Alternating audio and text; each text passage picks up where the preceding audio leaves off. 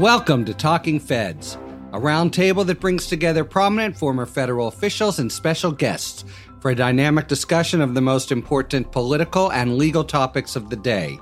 I'm Harry Litman. This week marked the 100th day of the Biden administration, and the president, in an address to Congress, laid out a remarkable agenda that would, if enacted, bring this country into line with the social democratic model of many European democracies. The Department of Justice, which under Trump sustained serious damage to its reputation and legitimacy, was front and center in the news. Most notably, on Wednesday, federal law enforcement officers served a search warrant on former United States Attorney, New York Mayor, and Trump personal attorney Rudy Giuliani. It was the same action prosecutors from the Southern District of New York had twice tried to undertake in the waning months of the Trump presidency, only to be rebuffed by senior officials at Maine Justice. Significantly, new Attorney General Merrick Garland did not give the White House any advance warning of the action against Giuliani. The chief focus of the investigation is conduct that Giuliani undertook in virtual plain view in the Ukraine, which was at the center of the first impeachment of President Trump. Giuliani acted as a roving free agent, taking control of American foreign policy and attempting to strong-arm Ukrainian President Zelensky into announcing an investigation of Hunter Biden in return for freeing up already appropriated military aid that Ukraine desperately needed to defend itself against Russia. Garland has moved aggressively in other areas to restore the traditional nonpartisan law enforcement function of the DOJ. He rescinded fetters on the department's pattern and practice authority to investigate local police departments for habitual use of excessive force. In short order, he announced investigations under that authority into police departments in Minneapolis and Louisville. And Congressman and longtime Trump sycophant Matt Gaetz seemed to have stumbled into deeper, hotter water with the publication of a letter from his partner in crime, Joel Greenberg, admitting that they both had sex with an underage girl, which would expose Gaetz to a 10-year mandatory minimum sentence for sex trafficking of minors. To size up these actions at the Department of Justice and assess where the DOJ stands after 100 days of a new administration, we have a superb set of expert commentators and department alumni, all good friends of the podcast. They are Katie Benner. Katie covers the Department of Justice for the New York Times. In 2018, she was part of a team that won a Pulitzer Prize for public service for reporting on workplace sexual harassment issues. Katie, welcome back to Talking Feds. Thanks for having me. Matt Miller, a partner at Villanovo and a justice and security analyst for MSNBC. He's the former director of the Office of Public Affairs for the Department of Justice and has worked in leadership positions in both the U.S. House and Senate. Hello, Matt. Always good to see you. Always good to be here. And Andrew Weissman, the co-chair of Investigations, Compliance, and Defense Practice for Jenner and Block, a distinguished senior fellow at NYU and an MSNBC analyst. Andrew served as team leader in Robert Mueller's special counsel's office, and before that in a number of high-level positions in the DOJ. He's the author of the New York Times best-selling Where Law Ends, Inside the Mueller Investigation. Thanks for being here, as always, Andrew Weissman. Nice to be here. All right, let's pick up with the bombshell that dropped midweek involving, Rudy Giuliani. I have a sort of fact question that I thought I would serve up to you, Katie, initially. So it's been reported that the prosecutors here from the Southern District of New York wanted twice to serve a similar warrant in the last several months of the Trump administration, which would matter, of course, to rebut charges that it's somehow a new politically driven investigation. Is that solid? No, we have reporting that's solid, and that former Attorney General Barr, he and his officials rebuffed those requests basically because they felt that they could sway the course of the election to execute a search warrant would be an incredibly public thing to do, as we saw earlier this week when the feds raid somebody's house. People tend to notice. And that having the president's own lawyer be under investigation and be under investigation in a way that was made public would raise questions that could impact the election. And so officials under Barr said no twice. That actually strikes me as a arguably valid application of the policy about not influencing elections. And there's an irony there, isn't there? Because had it been served then and had Giuliani been in the crosshairs, he would have been a better candidate for a pardon before Trump left, no? True, it probably would have helped Giuliani in some ironic way. And I think you're right. It's difficult to imagine a world in which the president's personal lawyer being under investigation and having that be public wouldn't, in normal times, impact an election. But keep in mind, this was a very strange 2020, and there were already stories and there was already information in the public that Rudy Giuliani himself might have been being manipulated, that he may have been being used as a conduit for misinformation by Russia. And that Giuliani himself was behaving in ways that, to put it charitably, were incredibly unusual, and that he was not doing himself a lot of favors in the public eye in terms of his own reputation. So you're correct to say that in normal times this could sway an election. But remember, in 2020, there was very little that could happen between Rudy Giuliani's strange public appearances and his press conferences around election fraud to the CEO of MyPillow suddenly becoming a trusted White House advisor that seemed to really sway voters very much. I'd like to sort of agree and disagree at the same time, which is that I think if there had been a consistent policy at the Department of Justice to broadly interpret the time period and the scope under which you could bring an investigation that might sway an election, that would be very admirable. But I don't see that as what happened here for two reasons. One, it's not clear to me that doing a 6 a.m. search with the FBI, doing that of his home, is necessarily going to be public. Here, there was a lot of reason to think that was made public by Giuliani and his counsel. I have seen searches done. For instance, we did the search of Paul Manafort's house, and no one knew about until that was made public by people other than the special counsel. But more than that, Attorney General Barr had said publicly that he interpreted the policy of the department in a way that would have allowed the Rudy Giuliani investigation to go forward. Because if you remember, the issue came up as to what John Durham should be allowed to do. And he said that is totally fine because it doesn't involve the president himself, the vice president himself, or close family members. So before we give Attorney General Barr too much credit, it would be wonderful to compare what was going on behind the scenes in the Durham investigation. And as you remember, the number 2 in that investigation resigned. I think it has to surely be because of the pressure to bring a case.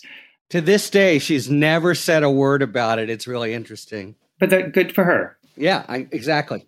And, that matter's pending. And so she did it in the most benign way, but clearly not within her principles. So she has the right to withdraw. It's not indentured servitude. So I do think there's a real inconsistency in the way this was applied. Wasn't the second effort post-November 3rd? It was post-November 3rd, but keep in mind, post-November 3rd, we were still disputing the election. And the president at that time was saying that he had in fact won and that Rudy Giuliani was the head of that effort. And so there was this narrow period where it seemed like there could be court cases brought. Of course, that period fell away pretty quickly as those court cases were struck down. And even Barr himself at the end came out and said there was no election fraud. That request was brought in that time frame.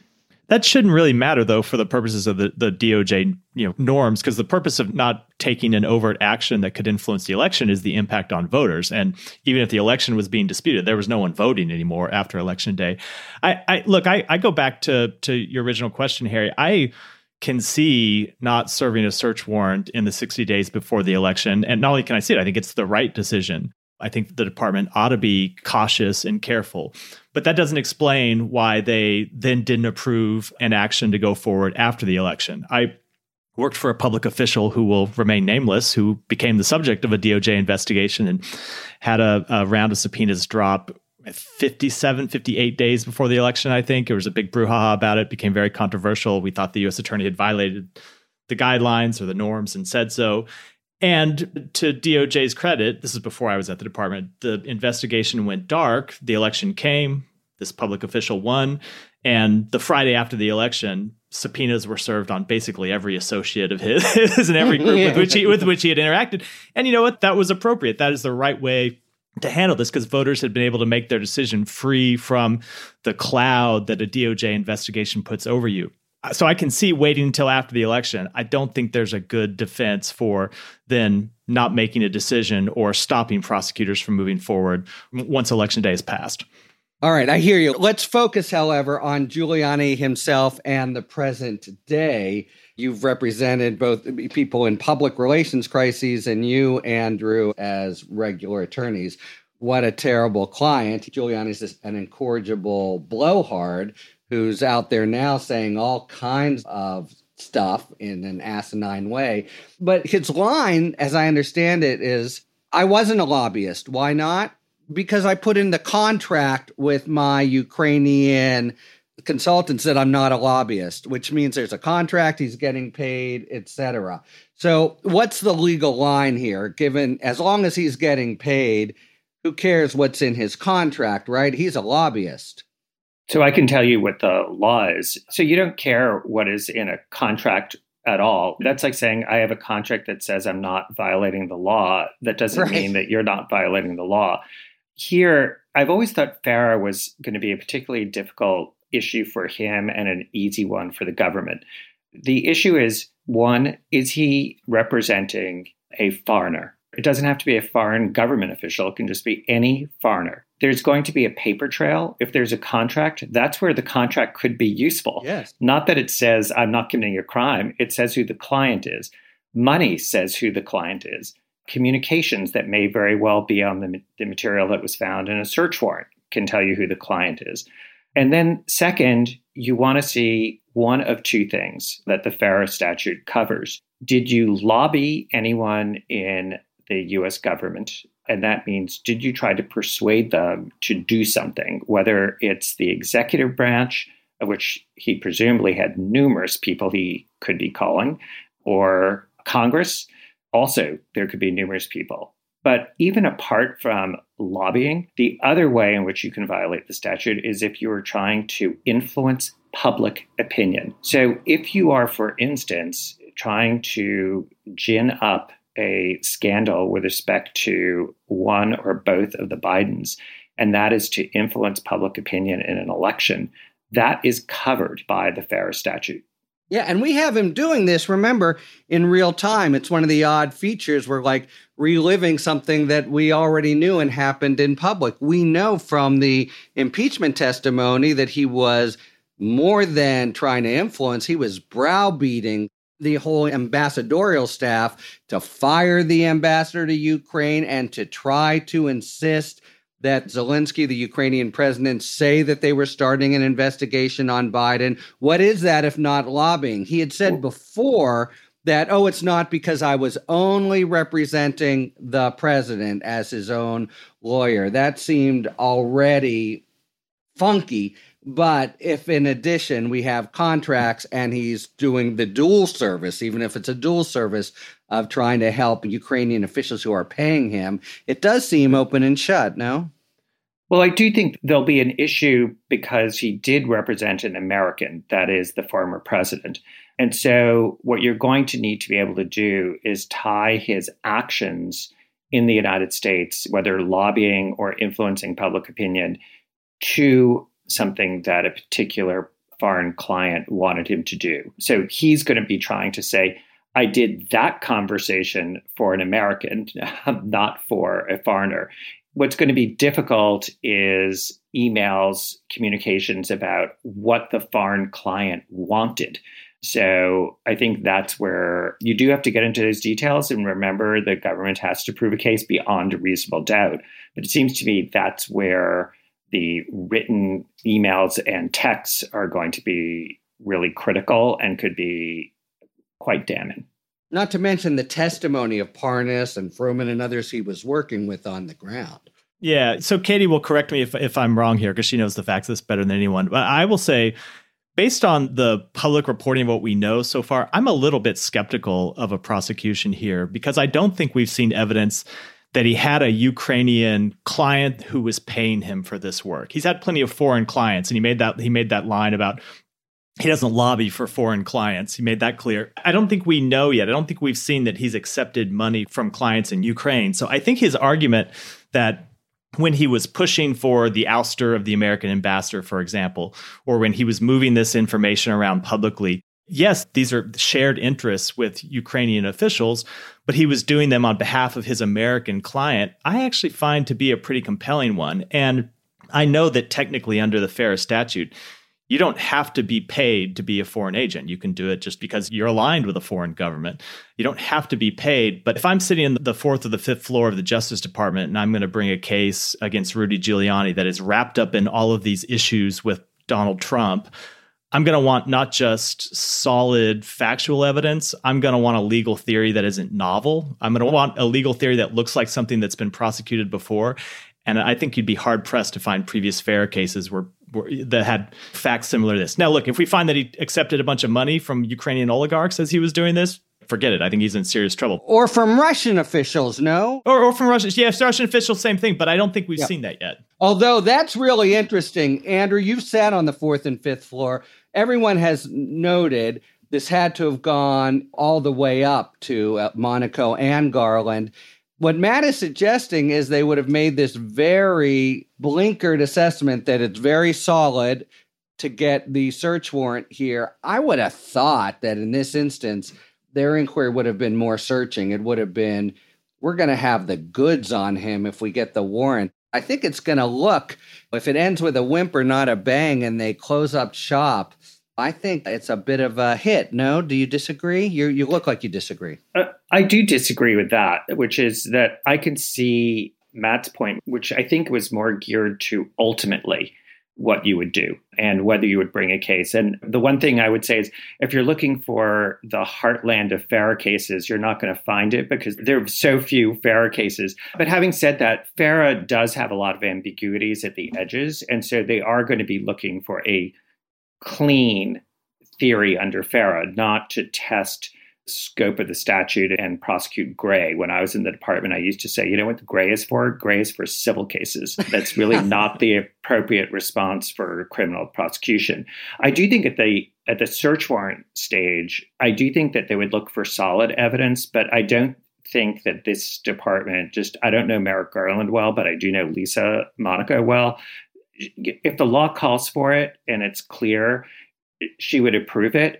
And she wouldn't be thinking about ultimately, does this not lead to anything? And do you not go forward? Because frankly, that's what the department should be doing. And I've seen her make those tough calls all the time without thinking about how would this look later, because she'd be thinking, it looks like we did our job. And I think that's her training. But I agree with Matt, but I suspect that there is some money trail that is causing this to be ferreted out. And I think that the search warrant with respect to Victoria Tenzing that was alluded to suggests that because of that relationship. It's not to say that they're going to get to the end, that they'll be able to prove it, but there clearly was enough for what I would assume was strong probable cause for this to be approved. Yeah, absolutely. And keep in mind that probable cause of a crime, but that doesn't mean that it's necessarily provable. I mean, I think that it would be like saying a journalist shouldn't report as much as possible and as aggressively as possible unless there's a story at the end of the day. We report out stories all the time that come to nothing, but we still have to do our jobs. I think prosecutors are in a similar position where if you have probable cause to gather more evidence to see if there's a crime, you should take those steps and not be worried that at the end of the day, somebody might be innocent. That's literally the legal system at work, and that's okay. But to Andrew's point, the Tenzing search warrant, that is really interesting because Dmitry Firtash, her client, was petitioning the Justice Department around the time that a lot of this Ukraine stuff was happening, when we go back to impeachment one.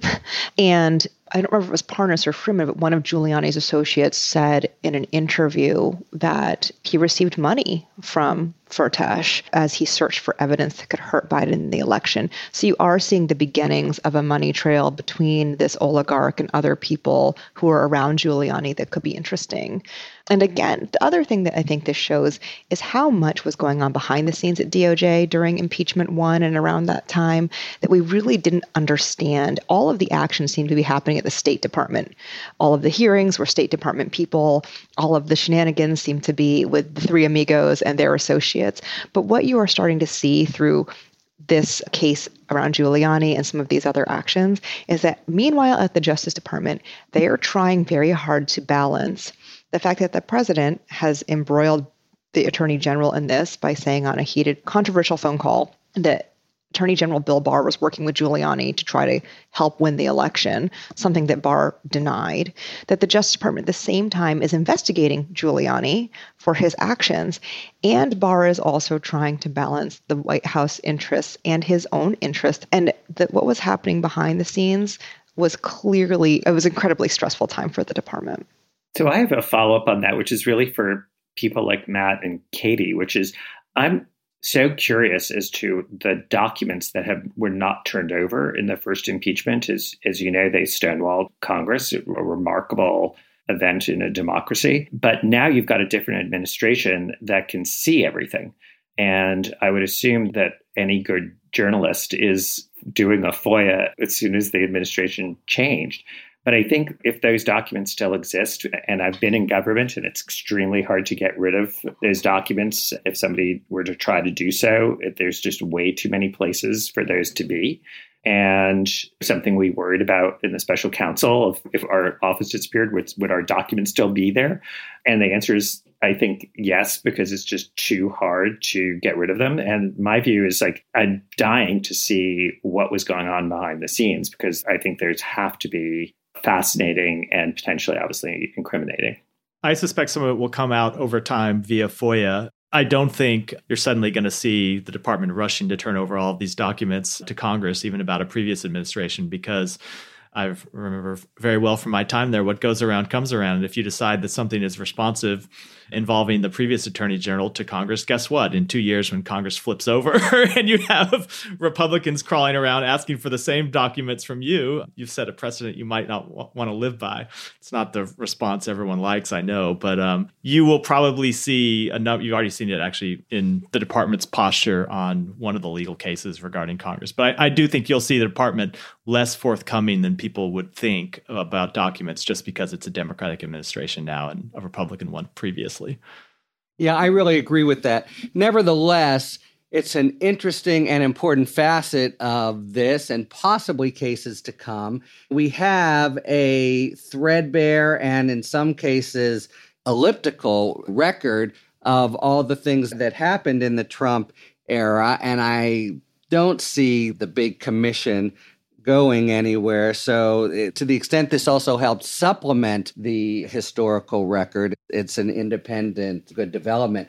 Honestly, Harry, I would say quickly, one idea that I haven't heard anyone broach, but has occurred to me is you could see the Attorney General ask, say, the Inspector General and the Office of Professional Responsibility to do a joint investigation into the politicization of the department from top to bottom as a kind of one-off thing, because the degree to which DOJ was abused so outstripped anything we've seen really going back to Watergate. I can see the issues with that, but it would certainly serve the public good to have that kind of transparency and accountability. Although, query how it would fit in with Merrick Garland's general approach, which we'll get to in a moment. I want to follow up with Giuliani. Also, it's sort of a nuts and bolts question. So, two parts, I guess. Assuming they just stick with FARA, now that they have the materials, what would you think would be the timeline to make a charging decision?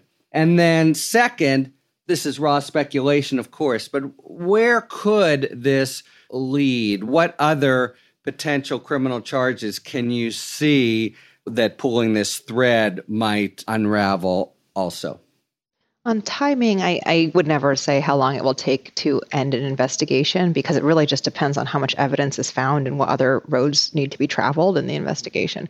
But one thing to keep in mind is it's very likely that Giuliani is going to say that because he's a lawyer and he was the president's lawyer, that there's some sort of legal conversation to be had about whether or not the federal government can have the information they took. We saw this in the Cohen case when another of Trump's lawyers had his files taken by the FBI, and a special master was brought in to basically determine what could or could not be used, and that took a few months. So we might see a delay there as there are negotiations around, what the FBI can actually obtain. And even if Giuliani weren't fighting about it, a filter team would still need to be brought in to go through everything and just make sure that no privileged information was part of the investigation. Yeah, I was going to say the same thing in terms of timing, which is I have no doubt that filter team process was proposed and put in place to the judge who signed this. To the judge who signed this warrant on Giuliani. Yeah, I mean, we did that. When you know in advance that there's going to be attorney-client information, you have really strict procedures. They could have gone so far as to propose that the same former federal judge that Kimba Wood appointed do this as well. That would be an extraordinary step, but it was done in the Michael Cohen case, so they could have done it here, and they have that as a process to make sure that there are no privilege issues. So that, I think, does take a while to get through that material. So that could be months. When would that actually occur? At what stage in the proceeding would that occur? It would happen immediately. In the other instance, it was post-charging, was it not? Well, here what would happen is the material that is found, the search itself would be done by the clean team of agents not involved in the investigation. They would give the material to a clean team of prosecutors and potentially the same or similar special master to go through that process. What this could lead to, obviously, FARA, potentially tax charges. This is all very speculative. The concern about tax charges is that anything that's relatively recent, it's going to be too early to bring those charges in the sense that you don't know how he actually has reported things and what kind of extensions he got. And tax charges can be very difficult to prove because of the mens rea as a heightened standard. Potentially election fraud charges. But again, these are all speculative. To me, the clear one that in terms of keeping this focused, it's something that seems, I won't say likely, but seems like something that you would really want to explore is FARA. Fair enough. But I do want to point out Fruman and Parnas, among other things, they actually have been indicted for campaign finance violations. And that had to do with this whole plot, roughly speaking. So it was a tangled web he was weaving. I'll just put it that way. One more question as a kind of closeout, and it brings to mind the different events this week with another Trump buddy, Matt Gaetz. We seem to be learning of things that, as happens normally in an investigation, that we didn't know about. And the interesting point about the Rudy prosecution, it's all stuff we saw play out before that is now being represented or stitched up as a crime. You could imagine there's a lot of unfinished business, right, from the Trump administration, Manafort, Stone, Flynn, including people who have been pardoned. There are potential other offenses. What's your sense of the general interest in the department at looking anew at the possibly criminal events in the last 2 years of the Trump administration? I would take issue just with the way you formulated the question, because keep in mind, both Giuliani and Gaetz were investigations that began under Bill Barr. Excellent point, yeah. So it's not that this is a new administration that wants to take a fresh look at behavior that was going on during the Trump administration. These are investigations that began under the Trump administration, where prosecutors under Bill Barr wanted to take a look in real time at things that were happening under the Trump administration. Fair enough. So that suggests no possible connection one way or another with other new investigations they would start afresh for events that happened back then. Yeah, and keep in mind you have an inspector general that's been given many referrals. There are a lot of places throughout the federal government where investigations into things that happened under the Trump administration are occurring, it doesn't necessarily have to be a criminal investigation. And I think that's important. I mean, if Andrew's book is a great example of this. There's behavior that's bad. There's behavior that's criminal. There's behavior that undermines democracy. Not all of those things can be charged. I would add to that it's important to think of investigations that are bubbling up from the field versus investigations that might be of importance and directed to be started from the top down. So if you have an office that has a righteous investigation, I think that there'll be people in the leadership at the department who are loath to quash that if it's meritorious and just say, we think that's wrong and you shouldn't go into that. I think that this will be a time where career prosecutors have enormous flexibility to bring cases, again, assuming that it's done properly and not for political reasons and not a fishing expedition, et cetera, but assuming that, which is a low threshold because that's the norm at the department. I think that you're going to see that, and that these kinds of investigations that Katie's referred to are not ones that you're going to see the leadership saying, you know what, we're going to quash those. I think it's a very different matter if you're saying, are Merrick Garland or Lisa Monaco going to be actively promoting the criminal investigations with respect to activities during the Trump administration? Yeah, that's a great point. And it figures to be a tenet of the Garland administration, which we'll talk about in a moment. In fact, doesn't it seem clear that the whole clumsy attempt by Barr to fire Berman was likely related to this very investigation? Can we say that now? I guess, Katie, I'm looking at you as the reporter. Oh, and you're again. I'm getting a lot of pushback on all my questions, which I want to say is very good. It's very good and a mark of true friendship. We're an incredibly uncooperative group of guests. No, it's great. So is it not the jury's out on that, as it were? I would say that it probably is not the sole reason why Berman was pushed out. I mean, from people close to Berman, from people close to Barr, from people close to all these different officials, we've heard that they truly disliked one another for quite some time, and that you saw in the run-up to his ouster, two things come together. One, his recalcitrance to get in line had come to a head over a variety of issues, possibly including this one, and they seemed to have a solution to their problems. They had a person who both Donald Trump and Bill Barr liked an awful lot, who they could just slot in, who was willing to take that job. So, of course, it didn't work out that way. That's why it's great to have the experts here. It's now time to take a moment for our sidebar feature, which explains some of the issues and relationships in federal criminal law or that are prominent in the news. Today, our topic is conjugal visits in the federal prison system, and our reader is Justin Robert Young, who's a podcaster, journalist, comedian, and writer. Young is the host of the Politics Podcast, as well as the political history podcast, Raise the Dead. And he also co-hosts the weekly comedy podcast, Night Attack, with magician Brian Brushwood. So I give you Justin Robert Young on conjugal visits in the federal prison system. Conjugal visits are widely misunderstood by the public. First, they are very rare. Only 4 states allow them: California, Connecticut, New York, and Washington. Federal prisoners are not allowed conjugal visits in any facility. Second, they're not just about sex. The purpose of these programs is to provide contact between inmates and their family, not just spouses. Programs are officially called Extended Family Visit Programs, and they apply to all immediate family members. In Connecticut, children must accompany a spouse, and in New York, over half of the visits do not include a spouse.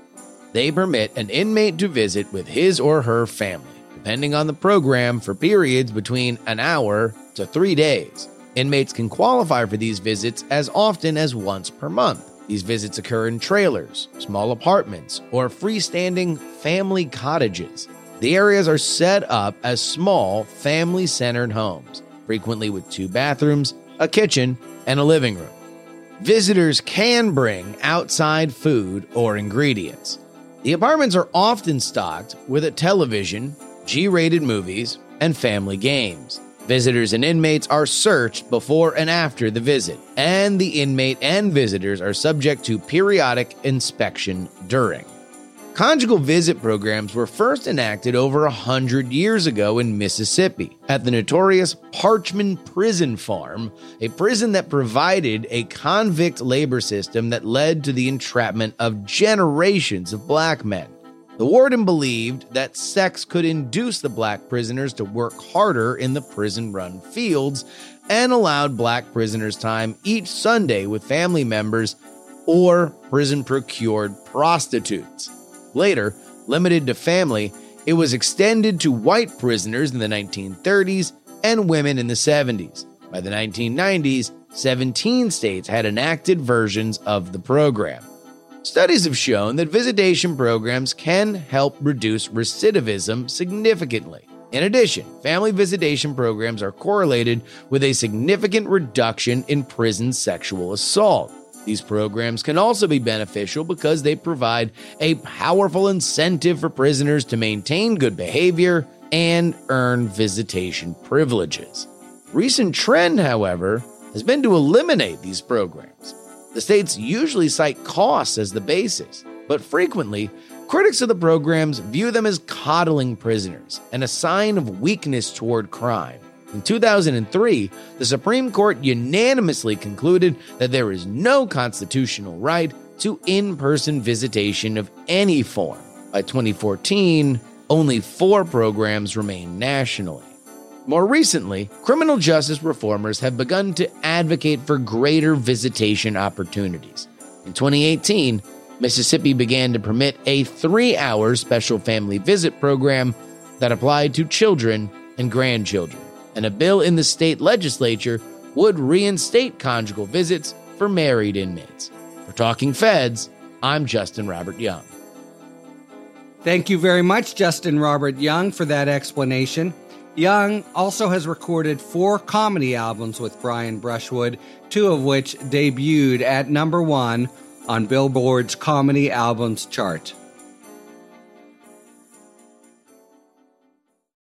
Infrastructure may not be a common word you use when you chat with your friends, but it's implied every time you complain about the traffic congestion that delays your commute. Or when you talk about the drought, get frustrated because your internet isn't working, or when the electricity is out. It may not be sexy, but infrastructure is essential to every part of our lives, from the water you use to shower and brush your teeth in the morning, to a safe roadway on your drive home from work. We can't just keep wishing for things to be better. We must invest in smart infrastructure now and get to work. Join the Rebuild SoCal partnership as we celebrate Infrastructure Week with the hope to indeed build back better. You can learn more when you listen to our podcast, The Rebuild SoCal Zone, at rebuildsocal.org/podcast or wherever you find your podcasts.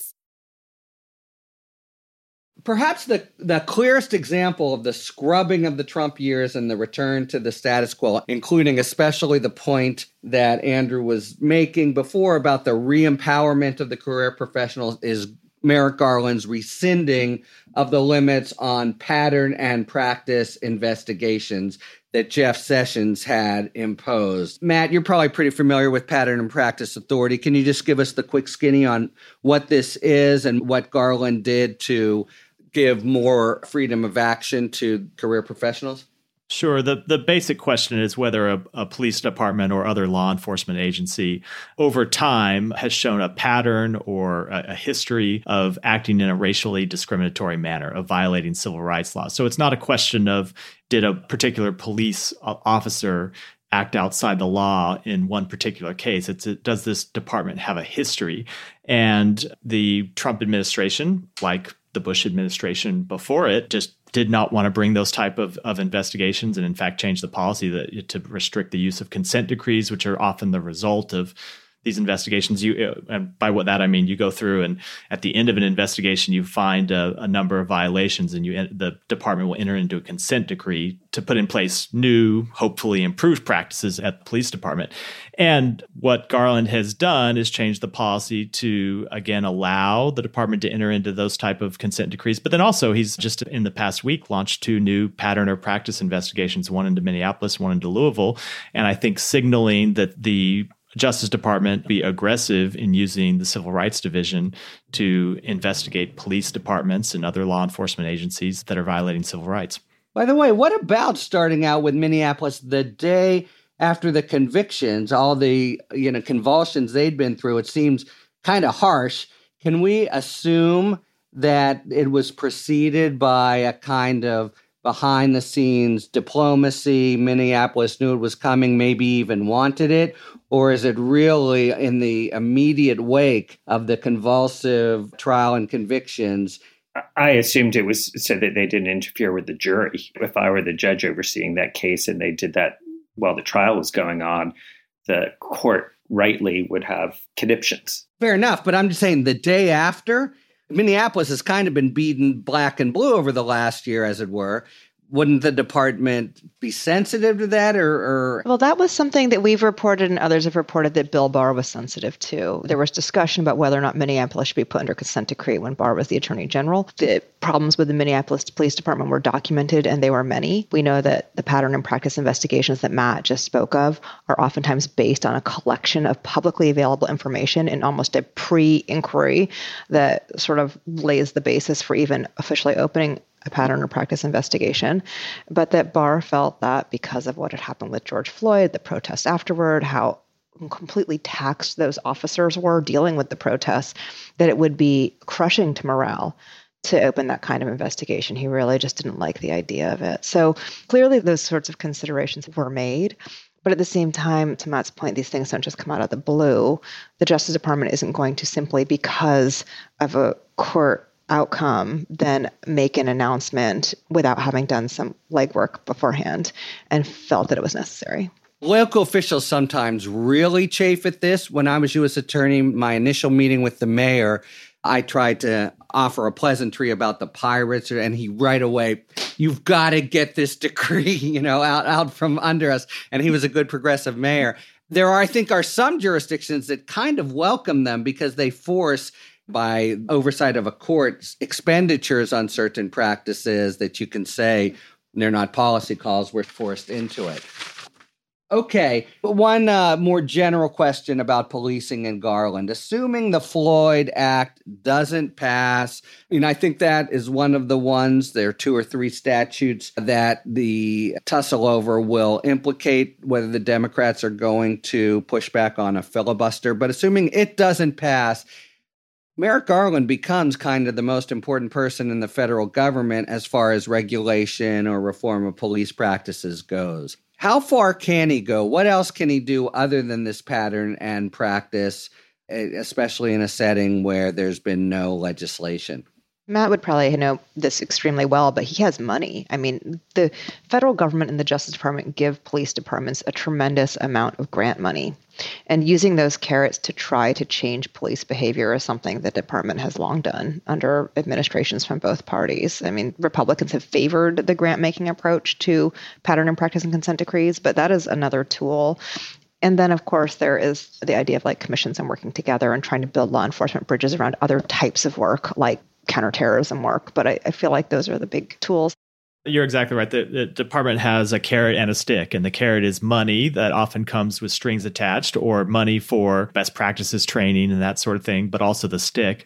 I will say one more thing about this stick, the pattern of practice investigations, that I think sometimes people on the right don't understand, either because they just don't understand it or they don't want to understand it, that someone like Bill Barr would say, we can't conduct these investigations because they will hurt police morale at the time that there is unrest in the streets.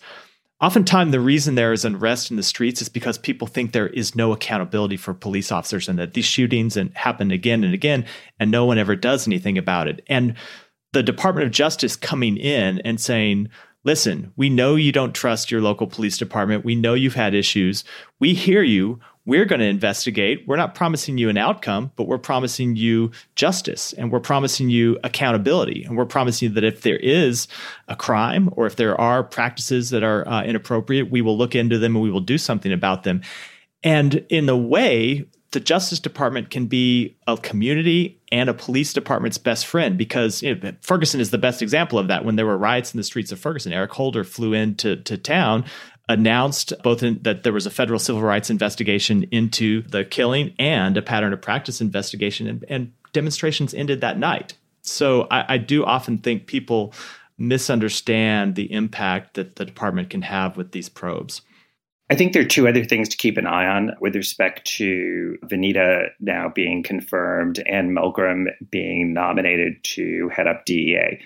One is the use of funding to pull apart some of the hegemony that the police have with respect to so many different functions. Vanita actually spoke about this during her confirmation, that funding can be used so that social services and other types of government actors are responding and taking some of the load off of the police. And so you broaden the group of people who are servicing the public. And the second is an area that Vanita and Milgram in particular have spent a lot of time on, is the use of data and trying to better use data to have smarter policing. Anne was famously the New Jersey Attorney General when Camden really implemented a unique and novel set of practices to try and deal with the crime wave there. And I see that being something that she and Vanita are going to really try and figure out how to do to scale in appropriate places. Great point. All right. I'd like to just a couple minutes to open the aperture and look at Garland in general, if it's not too early to say. We heard so much during the Trump administration under Sessions and Barr about low morale at the department. People quit, people resign from cases. Now we have Merrick Garland. Everything ship shape all of a sudden. Is just his showing up enough? What do we know about where the department's career staff is? Harry, this is a bunch of lawyers. What do you think? Of course, everything's not all ship-shape. There's complaints every day. But that said, I think one of the big differences is that Garland, Monaco, and Gupta all said in their confirmation hearing that they were going to trust the judgment of career employees, which is a message that they didn't hear as much under Barr. I think it is an understatement. And I think that we've also seen that in action, right, with things like the request to get a search warrant for Giuliani's home and office, for example. We're seeing less of the department, of people, of career people in the department hemming themselves in. We didn't actually see, for example, on policing, Sessions or Barr necessarily rained down edicts saying you can't investigate the police. It was just their posture that was very telling. So if I know that my editor hates stories about police, I'm just never going to pitch them, right? It's a self-censorship. Yeah. And I think that we're seeing that lift, which is one of the reasons why we're seeing some firm action being taken in places that we didn't see under Barr. And so that is a big shift. I think he's off to a good start. I kind of think about the Attorney General job, I was there at the beginning with Holder, that there are three things you have to do as AG. One, kind of set a clear vision and agenda for the agency and follow through. And he's done that. You've heard him talk about he wants to focus on civil rights and domestic terrorism. I think you've seen an impact from that so far, not just on cases, but also on policy. The AG your tenure can't be defined just by cases. It has to be defined by policy as well. You have to manage the relationship with the White House well. You can't be a hack like a Bill Barr or an Alberto Gonzales. You need to be independent, but you don't want to be on an island either, like Janet Reno, so the department's interests aren't heard on a policy level and across the administration. And I think it's too early to judge how that will play out because we're at the beginning, but I think so far, so good there. And then I think you have to run the agency and not let the agency run you. And I think on that one, it's too early to judge. You can't really do that until you have all your people in place. I did chuckle a little bit when the Giuliani search warrant was executed on the same day that the president was giving a major address to Congress. And by all accounts, they didn't tell the White House. No, they shouldn't have. But if you have full control of the agency, you might have done it the day before, or the day after, rather than the day the president was speaking. But it's early still. All right. We just have a minute left for our 5 words or fewer feature. Today's question comes from Paulina Rossi, who asks, why did Greenberg's letter to Trump, the one ordered up by Stone, essentially confess to a crime and inculpate Matt Gaetz? 5 words or fewer.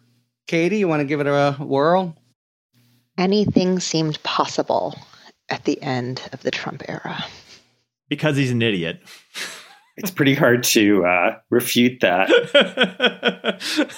I'm going with Nasty idiot.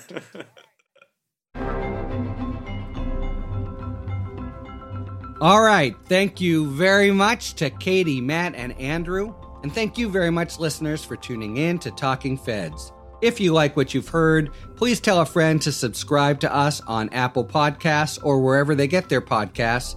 And please take a moment to rate and review this podcast. You can follow us on Twitter at Talking Feds Pod to find out about future episodes and other Feds-related content. You can check us out on the web, talkingfeds.com, where we have full episode transcripts. And you can look to see our latest offerings on Patreon, where we post discussions about special topics exclusively for supporters. Submit your questions to questions@talkingfeds.com, whether it's for 5 words or fewer, or general questions about the inner workings of the legal system for our sidebar segments. Thanks for tuning in, and don't worry, as long as you need answers, the Feds will keep talking. Talking Feds is produced by Jennifer Bassett and Rebecca Lopatin.